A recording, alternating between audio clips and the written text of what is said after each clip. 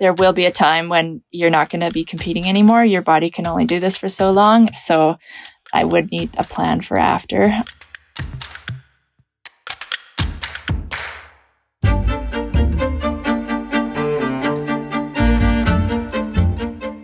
At only 31 years old, Emily Nishikawa has a full career behind her. She competed in the Olympics twice as a cross-country skier for Team Canada. For a lot of athletes, the game is everything. There's no time to think about what happens once it's over. But Emily wanted to make sure she had a plan for what came next. This is Go the Distance, a podcast from Athabasca University. The world is rethinking education, and distance learning has become a major part of the conversation. To some people, it may seem new and strange, but it's been going on for a long time, creating opportunities and transforming lives. This series will share stories from one of the world's leaders in distance and online education for the past 50 years, Athabasca University, right here in Canada. We hope it can inspire you to start your own path to education. How far will education take you?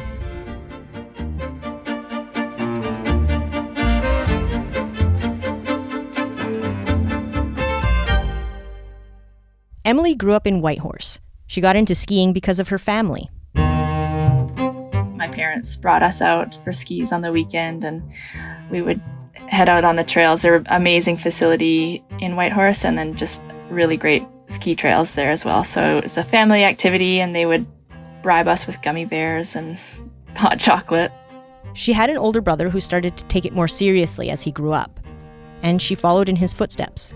I saw him go through the Yukon ski team program, so I thought that looked pretty cool, and I wanted to do the same thing. And then after graduating high school, he was on the national ski team as well, and I thought that looked pretty cool, so I was going to aim for that.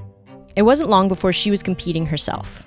I started competing when I was quite young, just in the Yukon, but when I was 13, I got to represent the Yukon at the Canada Winter Games. I traveled to New Brunswick for that, and yeah, it's kind of the furthest away from home I had been, and yeah, it was a big step because I was competing against people up to 10 years older than me there, so I definitely got my butt kicked a little bit there, but it was also just a great experience for me, and I saw skiers that I wanted to become.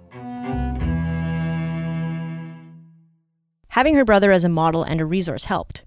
After high school at the age of 17, she packed up and moved to Squamish, BC, and later Canmore, Alberta to train. I sort of had this vision of where I wanted to go. It wasn't just total shot in the dark, I don't know, I'm moving to Squamish and I just want to ski. It was hopefully I can keep developing through my junior years and then eventually make it onto the senior national team, which was what I was able to do. But it helped to have that guidance. And then, of course, the support from my family was crucial through all of that. Emily's training schedule was intense.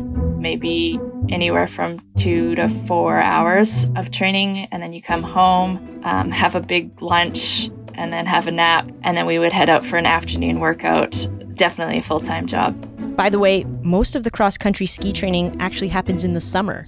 Throughout the summer, we're doing roller skiing, running, biking, strength training, and then if we can get on snow, that's a bonus. So either by going to New Zealand or going up onto a glacier. Then winter comes and the competitions are relentless. I've spent entire winters in Europe racing on the World Cup. We'll head over in November up to Scandinavia. You arrive, say on a Monday, you train Tuesday, Wednesday, Thursday, and then race Friday, Saturday, Sunday, and then travel to the next place on Monday and kind of repeat that. So it's quite a exhausting circuit that we do.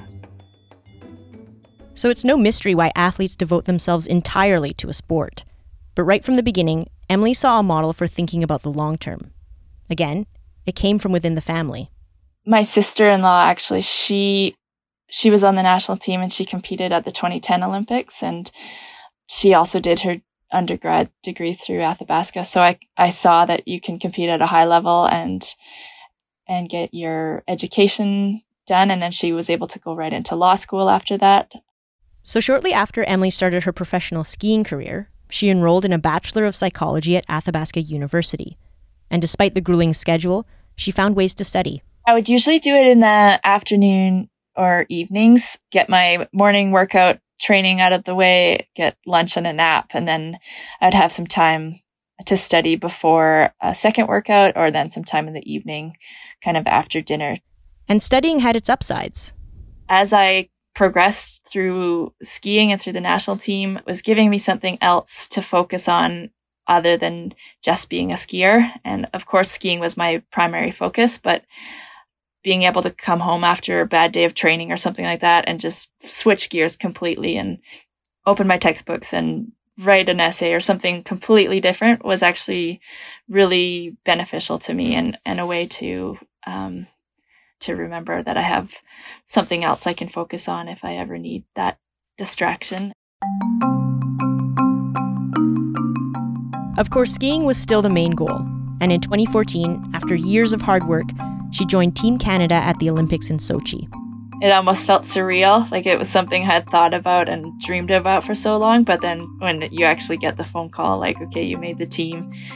Yeah, it just felt just this like amazing, I can't believe this is actually happening. And then it's also a big relief because the Olympic trials was so stressful, and it was just this weight off my shoulders. Like, okay, I did what I needed to do and I made the team. And now I can take a deep breath and just enjoy this next part. In 2018, she went to the Olympics for the second time.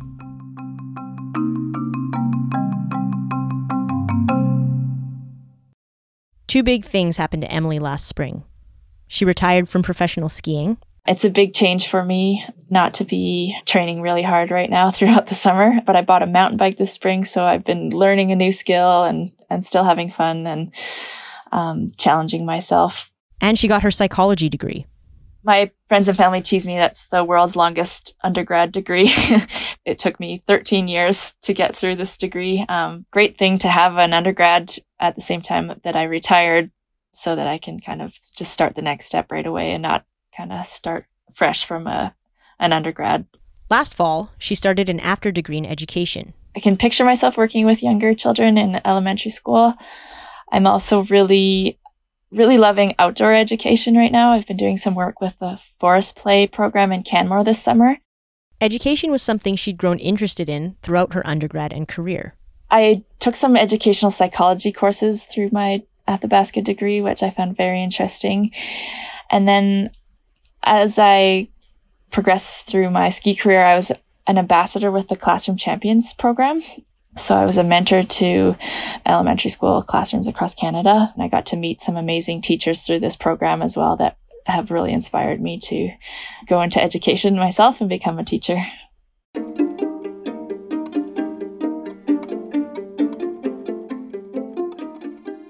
Emily has watched as life after sports has become a bigger part of the conversation. They're finding more and more that athletes who have a longer outlook on life past their athletic career are actually going to perform better. If you don't have those other avenues or outlets in your life and all you are is an athlete, your kind of self-worth is dependent on being an athlete. And if athletics is not going well at a certain time, it can be pretty devastating. So having other outlets and knowing that there are other things we can be good at as well as sport really helped me to be a more well-rounded athlete, and just to make this transition into retirement from athlete life that much easier.